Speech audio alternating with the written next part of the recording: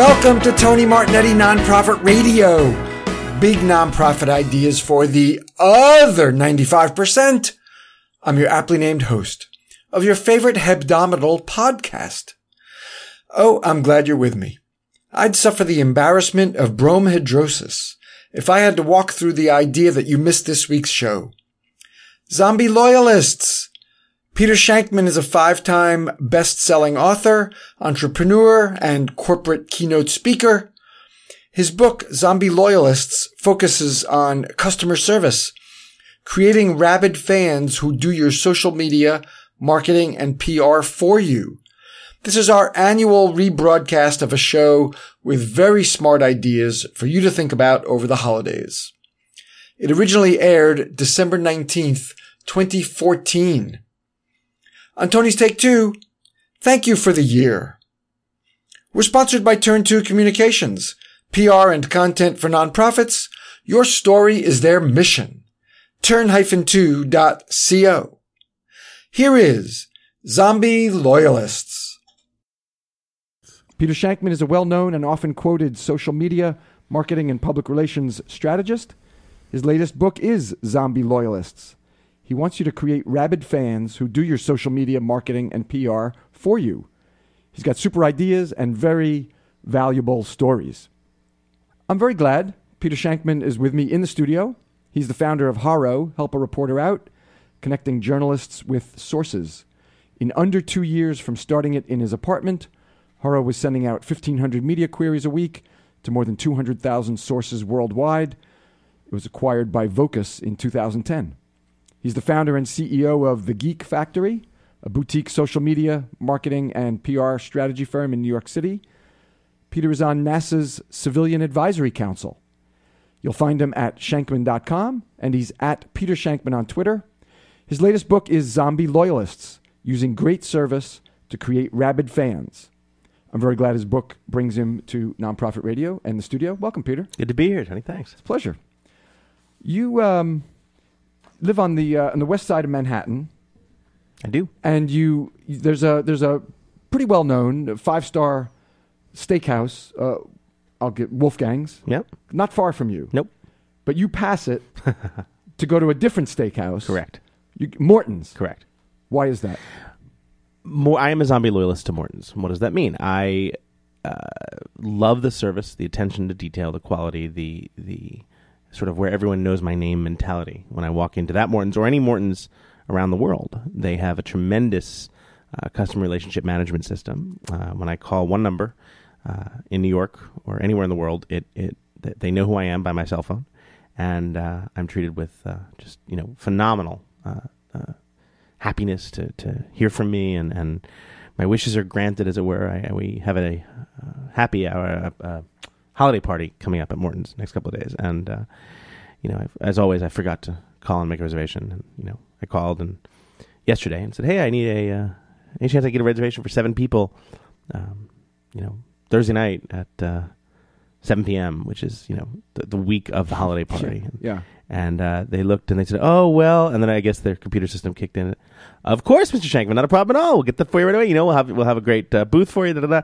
And we'll tell us the names of the people attending. And they're going to have specialized menus for them and with their names on them. So they have a really high level of service that they provide, not just to me. That's the beauty of it. I mean, it's one thing for everybody. Yeah, it's one thing if they just provide it to me, but they do that for everyone, and that is huge because being able to call when a normal person makes a reservation, and not that I'm special, I'm actually rather abnormal, but when a normal person makes a reservation and says, Morton says, "Okay, great, are you celebrating anything?" So, "Oh, yeah, it's my wife's birthday." "Oh, what's her name?" That's routine. They always ask to anyone who calls. Right. Said, "Oh, it's my wife's birthday." "Great, what's her name?" "Her name's Megan," or whatever. And you go in and they and you sit down, and on the menu it says, "Happy birthday, Megan." And then Megan, whoever she happens to be, will spend the next 45 minutes, taking 50 selfies with her menu, and right. That'll go online. And when her friends, want that same experience, they're going to go to Morton's. You say in the book, you get the customers you want by being beyond awesome to the customers you have. Yep. And that's why I wanted to start with that Morton story, which is in the middle of the book. But they do it for everybody, and then they have the VIPs as well. And there's the terrific story of you tweeting. Go ahead, tell that story. That's a good story, too. Well, it's a good story. I love stories. I was flying home from a day trip to Florida and was exhausted and starving. And day trip meaning you're flying down and I coming flew down back at 6 a.m. I had a lunch meeting, flew back the same day. You know, one of those days. And I jokingly sent the tweet, "Hey, Mortons, why don't you meet me at Newark Airport when I land with a porterhouse in 2 hours? Ha, ha, ha, ha, ha." You know, I said it the same way you'd say, "Hey, winter, please stop snowing," things like that. Yeah. And I landed, find my driver, and sitting next to my driver is a waiter in a tuxedo with a Morton's bag. They saw my tweet. They put it together. They managed to bring me a steak. And you know, as great of a story as it is, it's a great stunt, and it's a great story, and it wasn't staged, and it was completely amazing. But you know, that's not what they're about. They're not about delivering steaks to airports. They're about making a great meal for you and treating you like royalty when you come in. And, you know, if they just did that, if they just delivered the steak to the airport, but their quality and service sucked, you know, it wouldn't be a story. Because, you know, look what they did for Peter, but, you know, my steak's cold. You know, so what it really comes down to is the fact they do treat everyone like kings. And that's really, really important, because what winds up happening is you have a great experience at Morton's, and then you tell the world. You know, "Oh yeah, great dinner last night. That was amazing. I would totally eat there again." And as we move to this new world where, you know, review sites are going away, and I don't need to go to Yelp to read reviews from people I don't know. Yeah, interesting. You know, if they're shills or whatever the case may be, I don't know. Or TripAdvisor, same thing. I want people in my network who I trust, and people in their network who they trust, and then by default I trust. So, and that's already happening automatically. You know, when I land in LA and I type in steakhouse. You know, not me. I know where the steakhouses are in LA, but if someone types into Google Maps or Facebook steakhouse in Los Angeles, you know, they'll see all the steakhouses on a Google map, but if any of their friends have been to any of them, they'll see those first. And if they had a good experience, only if the sentiment was positive will they see those first. And that's pretty amazing. Because if you think about that, the simple act of tweeting out a photo, "Oh my God, thanks so much, Morton's, love this," that's positive sentiment. The network knows that. And so if you're looking for a steakhouse, you know, and your friend 6 months ago had that experience, "Oh my God, amazing steak, this is a great place," the sentiment's going to be there, and the network will know that, and the network will show you that steakhouse because you trust your friend. And this is where we start to cultivate zombie loyalists. Exactly. Through this awesome customer service of the customers you have. Say more about zombie loyalists. Yeah, I mean, you have so many companies out there who are trying to get the next greatest customer. You know, you see all the ads. You know, the Facebook posts. You know, "We're at 990 followers. Our 1,000th follower gets a free gift." Well, that's kind of saying screw you to the original 990 followers who who were there since the beginning. We don't care about you. We want that 1,000th. You know, that's not cool. The companies who see their numbers rise and who see their fans increase and their revenues go up are the ones who are nice to the customers they have. "Hey, you know, customer 852. It was really nice of you to join us a couple of months ago. How, you know, how are you? We noticed that you posted on something about you know, your car broke down. Well, you know, we're not in the car business, but, you know, you're 2 blocks from our closest outlet or whatever. And, you know, once if you need to, come in, have a free cup of coffee, we'll let you use the phone, whatever." You know, those little things that you can do that really focus on the customers you have and make the customers you have the ones who are the zombies who tell other customers how great you are. And this all applies to nonprofits certainly as well. I mean, the no book question, but even more so. Yeah. Know? I mean, if you know, nonprofits are constantly worried about how to make the most value out of their dollar and how to keep the dollar stretching further and further. And you know, you have this massive audience who has come to you, who's a nonprofit, and who said to you, "You know, we want to help. Here we are volunteering our help," and just simply treating them with the thanks that they deserve, not just a simple "Hey, thanks for donating" card, but actually reaching out, asking what they want, asking how they like to get their information, things like that, will greatly increase your donations, as well as making them go out and tell everyone how awesome you are and letting them do your PR for you. And that's what a zombie loyalist does. And this could be donors, could be volunteers to the organization who aren't able to give a lot, but giving time is enormous. Yep. And if they have such a great time doing it, they'll bring friends. As zombies do. You know, zombies have one purpose in life. Real zombies have one purpose in life. That's to feed. It doesn't matter how the Mets are doing. It doesn't matter, you know, because chances are they lost anyway. But it doesn't matter how anyone's doing, you know, or what's going on in the world, state or of anything the economy. like that. It doesn't matter. Right. What matters with zombies is where are they going to get their next meal, because they feed and they have to infect more people. Otherwise, they will die. Zombie loyalists are the same thing. All they have to do is make sure that their customer they tell the world, and we all have that friend who does it. You know, that one friend who eats nothing but the Olive Garden because, oh my God, it's greatest breadsticks everywhere. You know, and they will drag your ass to the Olive Garden every single time they get that chance. That's a zombie loyalist. and you want them to do that for your nonprofit. And there's big advantage to being a smaller organization. You could be so much more high touch, and we're going to talk about all that. We got the full hour with Peter Shankman. We got to go away for a couple of minutes. Stay with us. It's time for a break. Turn to communications. Your 2022 writing. Do you have time to do all the projects that you need to do? Like social posts and blog posts, newsletters and annual report, web updates, board reports, fundraising appeals and acknowledgement messages. What about your staff communications? What about your process documentation? What about training and onboarding documents? Do you need help with writing in 2022? I mean, you could talk to them about 2023, but that seems premature. But if you need help in 2022 with all your projects, talk to Turn2. They can create the content for you. They'll get to know your tone and your messaging, and they'll create in your voice. Turn2 Communications. Your story is their mission. Turn-2.co. Now back to Zombie Loyalists. Peter, it doesn't take much to stand out in the customer service world, does it? It really doesn't, and the reason for that is because we expect to be treated like crap. Crap, yeah. If that's you think throughout about, the book, yeah. I love this example. Whenever I give speeches, I ask everyone in the audience, I'm like, who here has had a great flight recently? And like at least one person will raise their hand. I'm like, okay, what made it great? And without fail, their answer, well, we took off on time, and I had the seat I was assigned, and we landed on time, and like, so you paid for a service, they delivered that service, and you're over the freaking moon about it. Like, that's the state that we've become. That's how bad customer service has been, that you are just beyond thrilled that they did exactly what they said they were going to do and nothing more. Less than 20 minutes in the post office line. Exactly. And I'm ecstatic. Exactly. It's so we really are at a point where we only have to be one level above crap. I'm not even asking my clients to be good. Just one level above crap. If everyone else is crap and you're one level above that, you're going to win. It's one of my favorite jokes. The two guys are out in the woods, hunting out in the woods, or just jogging out in the woods. The first one sees a bear. And they see this bear, and this bear's raised up, and he's about to strike. And the first one reaches down and tightens up his laces on his running shoes. And the second one says, "Dude, don't be an idiot. You can't outrun a bear." And the guy says, "I don't need to. I just need to outrun you." I love that joke because it's so true. That's the concept. All you have to do is be just a little bit better than everyone else, and you'll win the whole ball game. Now we have to set some things up internally in order to have the structure in place. No question about it. To create the zombie loyalists. Yeah, I mean, you have a company where the majority of people in your company are afraid to do anything outside the norm. Yeah. I mean, look at a cell phone company. You call them because you have a problem, right? AT&T or T-Mobile. You call them because you have a problem. They are actually the customer service people that handle your call are actually judged and rewarded based on how quickly they can get you off the phone. Not on whether or not they fix your problem, how fast, but how fast they can get you off the phone, which means how many more calls they can get. I remember when I worked at America Online, we all had to do a day of customer service every month just to see what it was like, which I thought was a brilliant idea. But again, it was a system called Vantiv where you'd sign on, and as soon as you signed on, if you weren't in a call, that was tacked against you. And if you were in a call and it went over a certain amount of time, that was tacked against you. So the decks were stacked, not in the favor of the customer.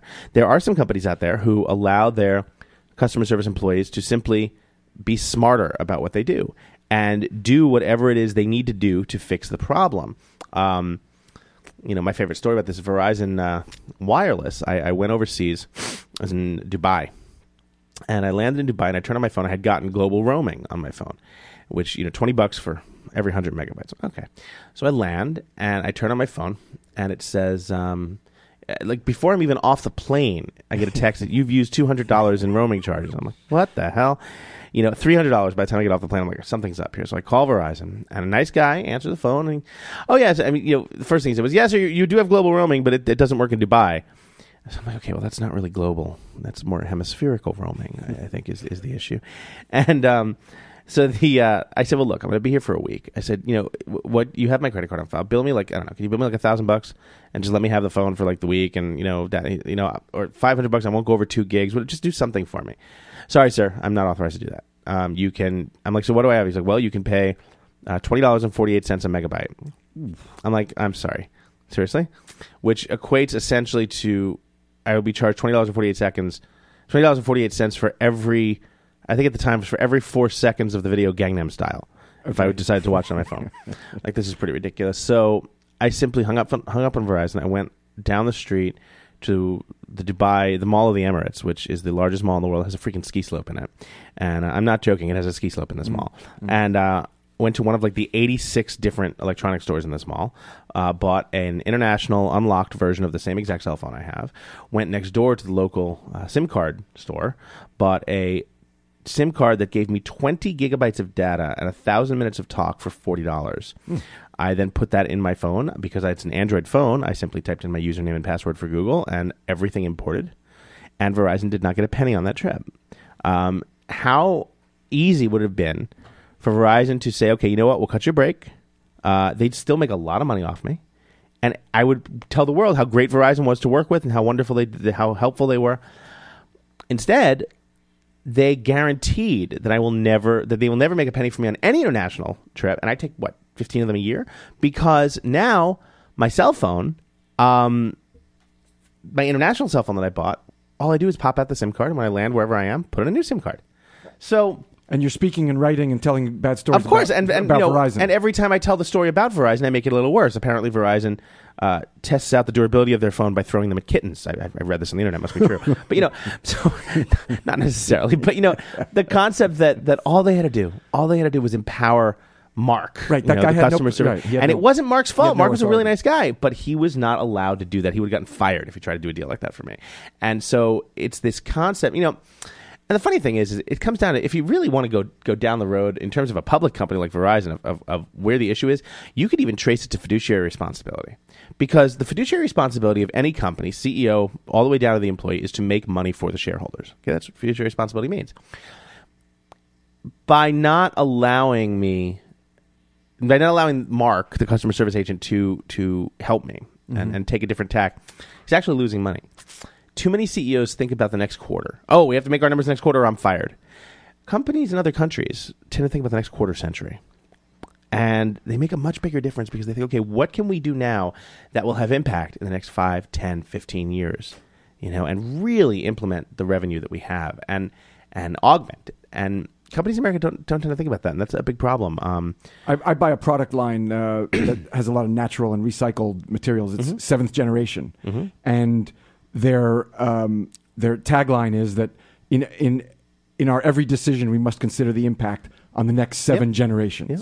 It comes from an American Indian. It's a great line. I mean, just think about how much money Verizon would have made for me in the past 3 years. Yeah, just in my overseas. You'd travel. be telling a story about Morton's, exactly. or like the one about Morton's. And look, a lot of people listen to me, and for a time when you Googled roaming charges, when you Google Verizon roaming charges, my story about how I saved all this money. Oh, really?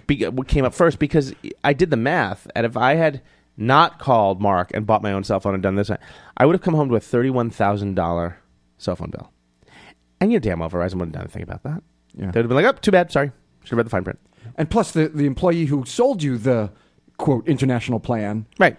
I'm sure you told her, I did. She said, where are you going? I said, I'm going to Canada and then I'm going to Dubai.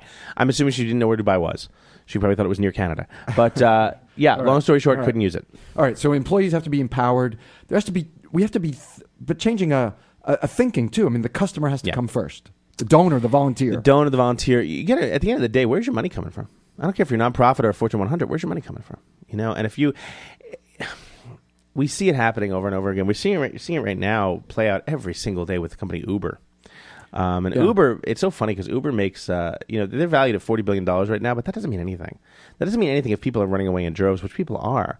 There's a whole delete your Uber app movement. People are? Oh, God, yeah. People are leaving. What's their problem? Well, it's several. Number one, that Uber is run by a bunch of guys who honor the bro code. The company was actually started by a guy who, in Business Insider, said he started the company to get laid. His goal was to always have a black car when he was leaving a restaurant to impress the girl he was with. He came out and said that. And you see that culture run rampant throughout Uber from their God mode, where they can see. They actually created, there was I don't know where I read this. It might have been Business Insider as well. They created a hookup page that showed, or a walk of shame page that showed where women were leaving certain apartments like on weekends and or leaving certain places on weekends and going back to their home. It was obvious that they, met some guy and got like, they did that. And then of course, just their whole surge pricing mentality, which is, 2 days ago, there was or a couple of days ago, there was the terrorist that they think was a terrorist attack in Sydney at that bakery, and Uber in Sydney instituted surge pricing for people trying to get out of harm's way, and they later refunded it. Oh, it was a computer glitch. I'm sorry. You have a stop button, and you can, when you see something happening like that, there has to be someone in the office who can say, you know what, not cool. We're going to take care of that, and hit the stop button. And it was bad, tons and tons and tons of bad publicity. And I was having an argument with someone on my Facebook page at facebook.com/Peter Shankman, because they said, so what? They don't turn on surge pricing. They don't have enough cabs there, and people can't get home. I said, I'm pretty sure that the only I'm sure that no one had cab companies there. I'm sure that there wasn't anyone who had enough cars there, private cabs, Ubers, whatever. Yet the only stories I read about companies screwing up during that event were Uber, not Joe's Sydney cab company. I didn't see him screwing up because he didn't turn on surge pricing. You gotta respect your customer. You have to. As we're training for that, then not only trying to change that mindset, in trying to change that mindset, rewards for employees that do go the extra mile. Yeah. Well, first of all, if you give the employees the ability to do it, to go the extra mile, and understand they won't get fired, you're not going to get in trouble. I always tell every one of my employees, you're never going to get in trouble for spending a little extra money to try and keep a customer happy. You'll get fired for not doing it. You'll get fired for seeing an opportunity to fix someone and not taking it. Not doing everything that you could.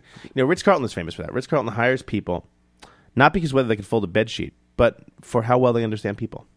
Because in Ritz-Carlton's mind, it's much more important to be a people person and be able to be empathetic. And that is such a key word. Empathy is just so sorely lacking. How many of you have called customer service? Yeah, I have to change my flight. My aunt just died. I really need to get home. Okay, great. That's $300. I just want to go an hour earlier. You show up at the airport, your bag is overweight by half a pound. That's $75. Can you just cut me some slack? Nope. So empathy and giving the employee the ability to understand that the customer, that sometimes you can make exceptions and it is okay to make changes. And this is where a smaller organization has huge advantage. Yeah. I mean, it's easier to change. That's what kills me. I go to these. I try to frequent small businesses when I can. I go to some of these small businesses and they won't. They act like large businesses.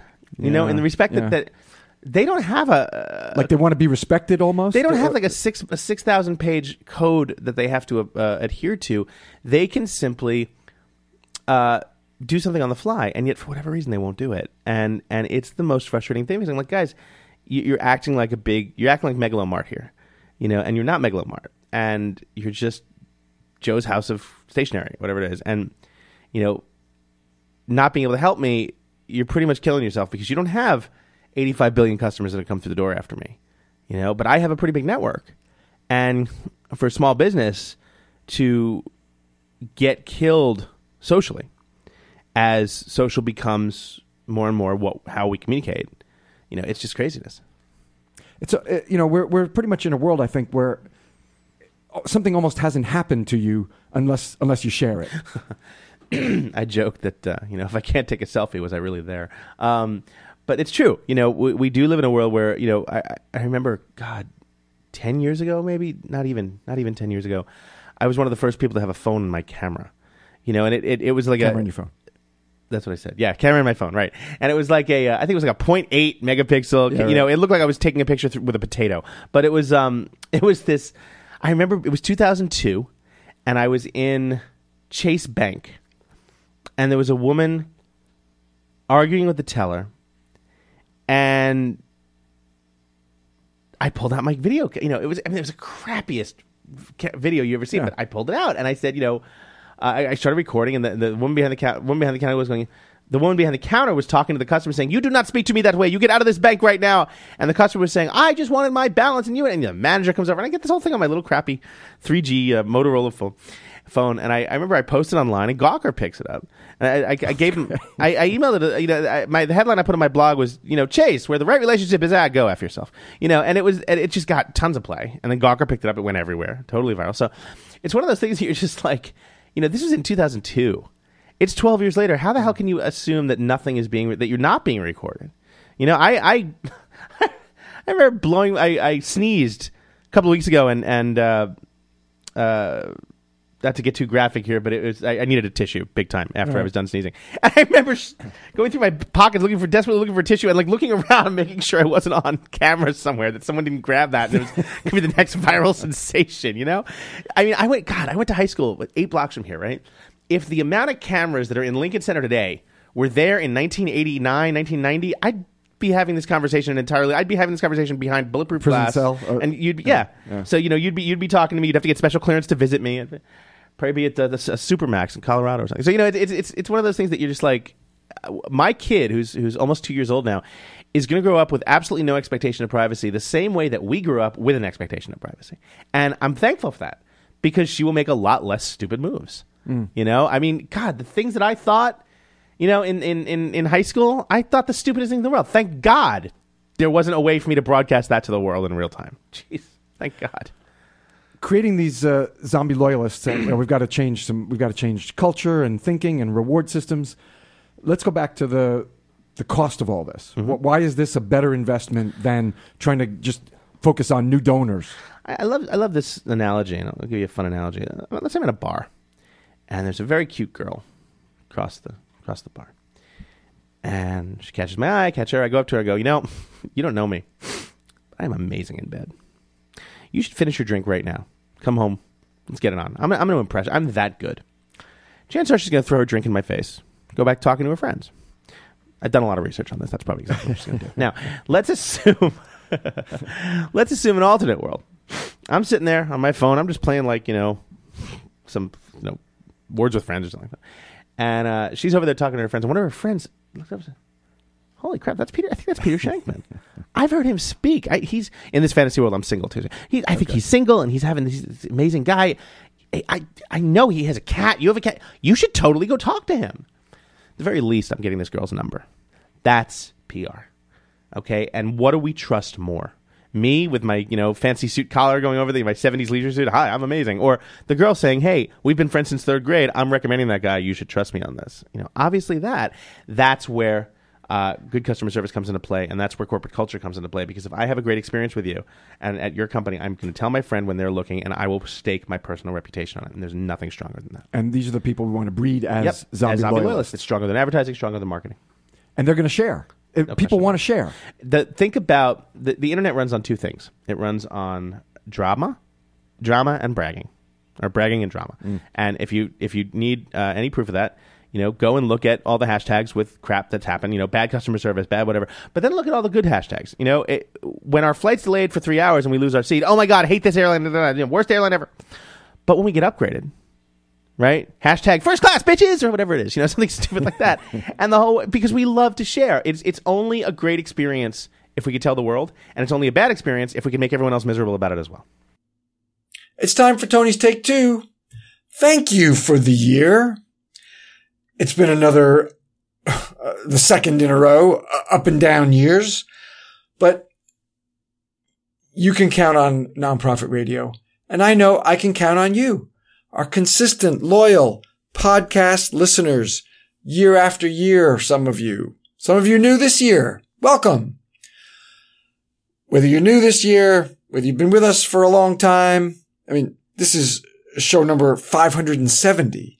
So have you been with us for 570 shows? That's a long time. I've been here 570. However long. Thank you. Thanks for being with us. Yeah, an up and down year yet again, but you can count on Nonprofit Radio, and I know I can count on you. That's the bargain. So, thank you. Thanks for the year. We're going to be off next week and then back in early January. Thanks very much. So glad to have you with me. That is Tony's Take 2. We've got buku, buttloads more time for the classic Zombie Loyalists. Peter, you have a golden rule of social media that a good number of customers like to share, and people are going to keep doing it. People will always share. Again, it goes back to the concept that if you create great stuff, people want to share it because people like to be associated with good things. if you create bad stuff, and by stuff I mean anything from like a bad experience to bad content, people not only won't share that, but will go out of their way to tell people how terrible you are. Yeah. How many times have you seen companies fail horribly? After major disasters, when companies are tweeting, completely unrelated things. After a random school shooting. No, it was after the shooting at the theater in Aurora, Colorado, at the Dark Knight. The NRA tweets, "Hey, shooters, what's your plans for this weekend?" And I'm just sitting there going, "Really?" And of course the thing was retweeted millions of times. With sort of shame on the NRA. So we're a society, like I said earlier, that loves to share when great things happen to us, but loves to tell the world when we're miserable, because we're only truly miserable when we make everyone else miserable around us. Yeah. It's funny you mentioned the Generosity series. One of my favorite stories, which goes to sort of a bigger picture of culture, and somehow when you're just doing your job, because that's what you're supposed to do your job, but you don't realize there are ways to get around that. I listen to your podcast, among others, when I'm running through Central Park, and more like, if you know my body type, more like lumbering through Central Park. But I get there. I'm an Iron Man. I have that. And so I go through Central Park, and it's super early in the morning because I usually have meetings and I don't run fast. I really don't run fast, but as I'm running, but let's give you the credit to you. Have done a bunch of Ironmans. I have triathletes, all those stuff. marathons. Yeah, so I do. Well. I do it. My mother tells me that I just have very poor judgment in terms of what sports I should do. But on the flip side, I'm also a skydiver, which is with my weight is awesome. Yeah. I fall better than anyone. So I'm running through Central Park last year. It was February of 13, and of 14. It was of this year, and it was probably around 4:45 in the morning because I had an 8 a.m. meeting and had to do 10 miles. So 4:45 in the morning, I'm running. I'm up at around 79th, 80th Street on the east side in the park, and a cop pulls me over, and says, "What are you doing?" And I look at him. I'm wearing black spandex. I have a hat. It's 5 degrees. I'm like, what? Playing checkers. What is he? I'm like, I'm running. And he's like, "Okay, can you stop running?" I'm like, "Okay." He's like, "The park's closed." I'm like, "No, it's not." I'm like, "I'm in it. Look around. There are other people." He's like, "Nope, park doesn't open until 6 a.m." I'm like, he's like, "Do you have any ID on you?" I'm like, "No, I'm running." He goes, "What's your name?" I'm like, "Seriously?" He's like, "I'm writing you a summons." I'm like, "You're writing me a summons for exercising." I just want to clarify this. You're writing me and sure enough, the guy wrote me a summons for exercising in Central Park before it opened. The charge was violating curfew. I'm like, I get the concept of the curfew. It's to keep people out after 2 a.m. It's not to prevent them from going in early to exercise, to be healthy. I'm like, I'm not carrying a 6-pack. I'm not drinking a big gulp. I'm not smoking. I'm doing something healthy, and you're writing me a summons for it. And I said, I'm going to have a field day with this. I said, I kind of have some followers. This is going to be a lot of fun. I'm not, I know you're just doing your job, sir, even though you have the discretion not to, but okay. So I go back home. I take a picture of my ticket. I email it to a friend of mine of the New York Post. Front page New York Post next day. No running from this ticket. Was it front page? Of course. That's great. New York Times covered it. Runner's World covered it. I mean, I went everywhere. Gawker covered it. And my whole thing was just like, dude, you have discretion. Look at me. I'm not even going super fast. For God's sake, I'm just trying to exercise here. And of course I went to court and I beat it, but how much money did it cost the city for me to go to court, fight this thing? Every employee, you have to give your employees the power of discretion, the power of empathy to make their own decisions. If you go by the book, bad things will happen. And again, small shops, much easier to do. Yep. Flat organizations. I work with a nonprofit, animal rescue nonprofit. A friend of mine was a skydiver, and you shout him out. I can't. There's a reason I can't. Okay. But there's a friend of mine was a skydiver, and she was killed in a base jump several years ago. And her husband asked to donate in her memory to this nonprofit. So I sent him a check, and about 3 months later, I get a coffee table book in the mail. And I was living by myself at the time. I didn't own a coffee table. It was more money to spend on my flat screen. And I remember. I look at this coffee table book. I throw it in the corner. And I look at it over the next couple of days. And it pisses me off at how much of my donation did it cost to print, mail, and produce this book to me? And so I called them up. "Well, sir, we believe most of our donors are older and would probably prefer to get a print version as opposed to like digital, where they'd throw it away." And I'm like, "You don't throw digital away, but okay." I'm like, so you've done surveys and you've asked all you. "No, we just assume that most of them are older." I'm like, okay. So I opened my mouth, wound up joining their board, and spent the next year interviewing customers, interviewing every current and past donor about how they like to get their information, and shock of shocks, 94% said online. And so over the following year, we launched a Facebook page, Twitter page, Flickr account, YouTube, everything. P.S. The following year after that, donations went up 37% in 1 year. In that economy, it was right around 0809. Donations went up 37% in 1 year. And they saved over $500,000 on printing, mailing, and reproduction. Imagine going to your boss. Hey, boss, revenue's up 37% and we saved $500,000. Your boss is going to buy you a really good beer. You know, all they had to do was listen to their audience. Be relevant to the audience you have, and they will tell you what they want. We have tons of tools for segmentation. Oh, my God. But you got to listen to what segment people want to be in. You know, someone asked me the other day, what's the best, I knew nothing about their company, but what's the best social media outlet for me to be on? Should I be on Twitter? Should I be on Facebook? I said, I'll answer that question if you can answer this question I'm going to ask you. Is my favorite type of cheese Gouda or the number 6? They say, I don't understand. That's not a real question. I'm like, neither is yours. Like, I can't tell you where the best place to be. Your audience can. I said, go ask your audience. Believe me, they will tell you. There's a gas station in the Midwest, Come and Go. I just love the name, KUM&GO. Right. Come and Go. Yes. And their tagline they're in the book. You can read more about them in the book. Their tagline is always something extra. I mean, come on. The jokes just write themselves, for God's sake. But and they don't take themselves too seriously. They really don't. love that. There's just such a Come and Go. Just knowing the name of the company. Great yes. gas station. Yeah. And you know, I remember they were in Iowa, and I went up to visit a friend in Iowa, and I'm just like, you got to get a photo of me in front of the Come and Go sign, you know. And the beauty of this is that some of their employees actually look at their customers when they're on their phones in the stores and go, oh, you know, what do you use Twitter more or Facebook? And they say, oh, I use it. And they record that information, and they know it. Yeah. God, customers will give you so much info if you just ask them, because then they feel invested. They feel invested in your company. They feel like that you took the time to listen to their nonprofit requests or their questions, and they feel like they're. I did it for Harrow. Every month we'd have a 1-question Harrow survey. You know, Harrow 1-question survey, and we'd get like 1,000 people to respond, and I'd spend the entire weekend emailing everyone who responded, thanking them personally. It took my entire weekend, but it was great because what would wind up happening is that, you know, if we took their advice and launched it on Monday with the new thing, they'd go, oh my God, Harrow did this for me. They took my advice. Well, yeah, it was your advice to 800 other people's advice, but we took it. And they'd be like, oh my God, this is a great thing. And it just made them so much more loyal, and they'd tell hundreds and hundreds and hundreds of people. There were days, I remember I was in Temple one morning, the Garment Center Synagogue, and I feel my phone getting really hot in my pocket, which is not normal. And I'm like starting to hurt, and I look at it, it's almost on fire. It had frozen. Because we were mentioned in Seth Godin's morning blog. Oh, and at that time, I was getting emails every time we get a new subscriber.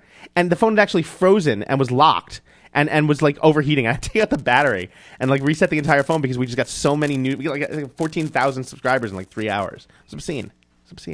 You say, excuse me, that customer service is the new advertising, marketing, and PR. Yeah, it really is. Well, again, you know, if we're moving into that world where... So imagine a lava lamp, and I love that I can use this analogy. Imagine a lava lamp. A lava lamp has water, oil, and a heat source, right? The heat source heats the oil flows through the water, it makes pretty colors. I've heard it looks really good when you're high. Now, imagine if, ooh, crystals. Imagine if you're, everyone you meet in your network, okay, is a drop of oil. The water is your network. The water is your world. Everyone you meet in your network, from the guy you're sitting doing the radio interview with, to the guy who serves you ice cream at the local deli, to the guy who does your dry cleaning, to your girlfriend, to your wife, to, not at the same time, to your kid's second grade teacher, to your second grade teacher years ago. Everyone you meet is in your network. You know, right now, when Facebook first started, I would see the same weight from a kid I went to junior high school with. His post would have the same weight as like my current girlfriend, which is ridiculous. I don't need to know about everything my friend from junior high school is doing. I haven't talked to the kid in 15 years. Facebook's gotten a lot smarter, as has Google. Now, I see the people I communicate with the most. Okay? And if I reach out and communicate with new people, they start rising in my feed, in my stream. If I don't, they fall. It's just like a lava lamp. Every person you connect with is a drop of oil. That heat source at the bottom that's raising or lowering those drops of oil is relevance. So if you imagine the heat source is relevance, and the more I interact with someone, the higher they go in my network and the more I see of them, the more trust level there is. When I'm at a bar and I meet someone, or at a restaurant or a conference I meet someone, I don't need to connect them. I don't need to go on Facebook and friend request them. You know how awkward friend requesting is when you stop and think about it? Last time I friend requested someone in the real world was second grade. Will you be my friend? My daughter's doing that now. She goes up to like the cat. Will you be my friend? I'm like, honey, the cat doesn't want to be your friend. But, you know, it's this awkward thing. Who the hell friend requests someone anymore? If I'm hanging out with you at a bar and we connect again and we talk and we go out to dinner and we're having a good time, we're friends. I don't need to first request that so that's going away. Friending, following, liking, and fanning is all going away. What will interact is the actual connection. So if I meet with you and I have a good time with you and we talk again, if I use your business, if I go to your nonprofit, if I donate, if I volunteer, whatever, the network knows that. The more I do that, the more I interact with you, the more you have the right to market to me. And the more you will be at the top of my stream, and the more I will see information about you, the less I will have to search for you. But if you do something stupid, or we're no longer friends, see ya. You're going to fade. I don't have to unfriend you. You just disappear. Unfriending is also awkward. I dated a woman, we broke up, but it was 9 months after we broke up. Neither of us wanted to unfriend the other one because it was just awkward. Until I woke up and she unfriended me. Anyway, but, the concept of not having to do that, of just, okay, I haven't talked to you in a while. I don't see your posts anymore. It's the real world. That's how it should be. And if you're not feeding zombie loyalists, they can start to defect. And no question about it. So I want to spend a little time on if you're not reaching out to your customers, repair. talking to them, giving them what they want, talking about their information, helping them out, they will gladly go somewhere else to someone who is. If I have a great experience with a restaurant every week for 3 years, and then all of a sudden, over time, I'm noticing less and less. That restaurant's doing less and less to take care of me, and maybe management's changed, and I don't feel that, I'm ripe for being infected by another company. I'm ripe for someone else to come and say, Peter, because if I tweet something like, wow, can't believe I have to wait 40 minutes for a table. This didn't used to be like that. If someone else is a smart restaurant, they're following me and they're going to great. Peter, there's no wait over here. Why don't you come 2 blocks north and we'll give you a free drink? And that right there, that's first sign of infection. And I might become infected by another company, become a zombie loyalist for them. And so let's take, you have a lot of good examples. Let's take a one-on-one situation. How can we start to cure that? The simple act of realizing, following your customers, understanding when they're not happy, and fixing the situation before it escalates. You can contain a small outbreak, small viral outbreak. You can contain that by getting the right people, finding out what the problem is, getting them into one room, fixing their problem, healing them. You have a good United story right back when it was Continental. I was a frequent flyer and booked a trip to Paris, and was very angry because they charged me like $400 in booking fees or something like that. I don't remember what it was. And I called the CEO. I just for the hell of it. I'm like, I wrote an email. This was before social. Right. I wrote an email to the CEO, and I'm like, this is ridiculous. I'm a frequent flyer. And like 30 minutes later, my phone rings. I'm like, hello? Peter Shankman? Yeah. Please hold for Larry Kellner, CEO of Continental Airlines. I'm like, oh, crap. And the guy gets on the phone. He's like, Peter, how you doing? Mr. Shankman, how you doing? Sorry, listen, these fees, they're new. We sent out a note. I'm guessing you didn't see it. We're going to waive them for you. But if you have any more problems, feel free to call me. And I hung up the phone for the next 40 minutes just sort of staring at it. Like, holy crap, Larry Kellner, the CEO of United Airlines, just called me and talked to me. And it was like God coming down and say, you now have the power to levitate your cat. It was just ridiculous. And so, I have been faithful to Continental and now United ever since. And they continue to treat me with respect and do great things. And they're improving. They were getting a lot of crap over the past several years. And they really are starting to improve. It's nice to see. And not only, of course, your own loyalty, but you're my God, you're a zombie loyalist for them, and how many times, how much it's unquantifiable. Yeah, it's unquantifiable. I've dragged so many friends to United. I've made so many friends. My father, he only flies United now, which means he drags my mom only on United. I only drag my wife on United. There's a lot of work that way. Yeah. We got to go away for a couple of minutes. When we come back, of course, Peter and I are going to keep talking about his book. Comes out in January. Zombie Loyalists. You have some examples of zombie loyalists leaving en masse, like Domino's, Netflix. They're both in the book. Yeah. So so one leaving. If you're not starting to cure one leaving, and then that's the thing. The beauty, it'll expand. Beauty of the internet with the hashtags and everything like that. It doesn't take a long time for those things to sort of blow up in your face. And at the end of the day, everyone's like, "Oh, Twitter's responsible for us losing millions." No, they're not. You're responsible for you losing millions. Yeah. And if your product isn't great and your actions don't speak well of who you are, then there's no reason your customers should stay with you. And everyone's like, oh, social media is really hurting us. No, you're hurting yourself. The only difference is that social media makes it easier for the world to know about. Yeah, they're just telling the story. Yep. Yeah. Domino's and Netflix are good examples because they bounced back. They took responsibility and they both owned it. Domino's came out and said, you know what? You're right. Our pizza, we do have a problem. We're going to fix this. And they spent millions fixing it. And sure enough, they're back with a vengeance now. I may or may not even have ordered them every once in a while. And I live in New York City. That's a sacrilege. Yeah, right. But, I have the app on my phone for when I'm over, traveling somewhere. I'll be in Sheboygan, whatever. And what are you going to get at 11:30 at night when your flight's delayed and you land? It's Domino's. which reminds me I should probably go exercise. On the flip side, look at something like Netflix. They also were screwing up. They were losing. They tried to switch between the two. They came up with a new name, and everyone's was just so like, gross in public. Oh man! And again, you're watching the same thing happen with Uber right now. So it's gonna be really interesting to see if they're able to repair themselves. Listening is important. Both ththose two examples, they listen to their customers. I think there's a problem with listening because everyone's been saying listen for months and years now. But no one ever says that you have to do more than just listen. You have to listen and actually follow up. Yeah, it's one thing to listen. I use the example of my wife. I could sit there and listen to her for hours. But if I don't actually say anything back, she's going to smack me. And go into the other room. And so you really have to. It's a two-way street. Listening is great, but you got to respond. And look, I'll take it a step further. Everyone's like, "Oh, Twitter's so great because someone was complaining on Twitter, and we went online and we saw the complaint, and then we fixed their problem, and yay!" How about if the problem didn't exist in the first place? Because the great thing about Twitter is that people can complain on Twitter. The bad thing about it is they're complaining about you on Twitter. So it's like, what if the problem didn't exist in the first place? What if you empowered your front desk clerk to fix the problem so that I didn't have to tweet? Hertz is my favorite story of all this. I used to rent from Hertz religiously, and then I went to Phoenix Sky Harbor Airport this past April, and I was giving a speech, and I go, and my name's supposed to be on the board, so I can go right to my car, and it wasn't. I said, okay, that happens. I get upstairs, I wait 40 minutes on the VIP line. After 40 minutes, they finally say, there's only one guy here. A lot of people might have a better chance if you go up to the regular line. I'm like, okay, probably could have told us that a little earlier. Go up to the regular line, spend 45 minutes waiting in the regular line. It's now been... Now, are you tweeting while this is happening? Well, I was actually not only tweeting, I had enough time to create a meme. That should give you some idea of how long I was online with my cell phone. I was creating enough time to have a meme. Yes. I get up to the counter. Hi, can I help you? Yeah, I was downstairs at the VIP desk, and they told me, you have a VIP reservation? You have to go downstairs. Like, yeah, okay, let's put a pin in that. They just sent me up here. Like, right, they have to help you. Well, it's not really they. You guys are the same company. I mean, I can see the reservation on the screen. You can help me. Sorry, sir, I can't help you. You have to go to VIP next. I'm like, you just nexted me. Okay.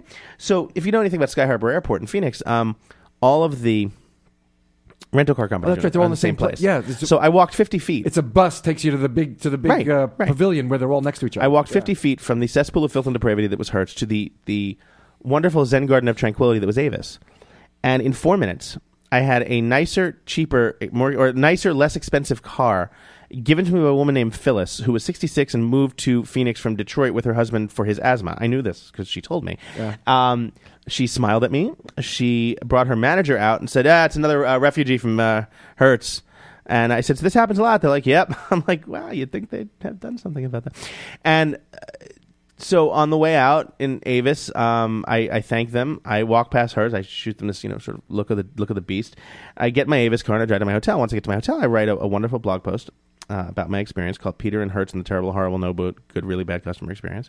Once you have a kid, you find out you're writing titles about your blog posts that have to do with kids' books. I do not like Hertz, Sam I Am, things like that. And I included in this blog post the 5 things I'd rather do than ever rent from Hertz again. I think number 3 was ride a razor blade bus through a lemon juice waterfall.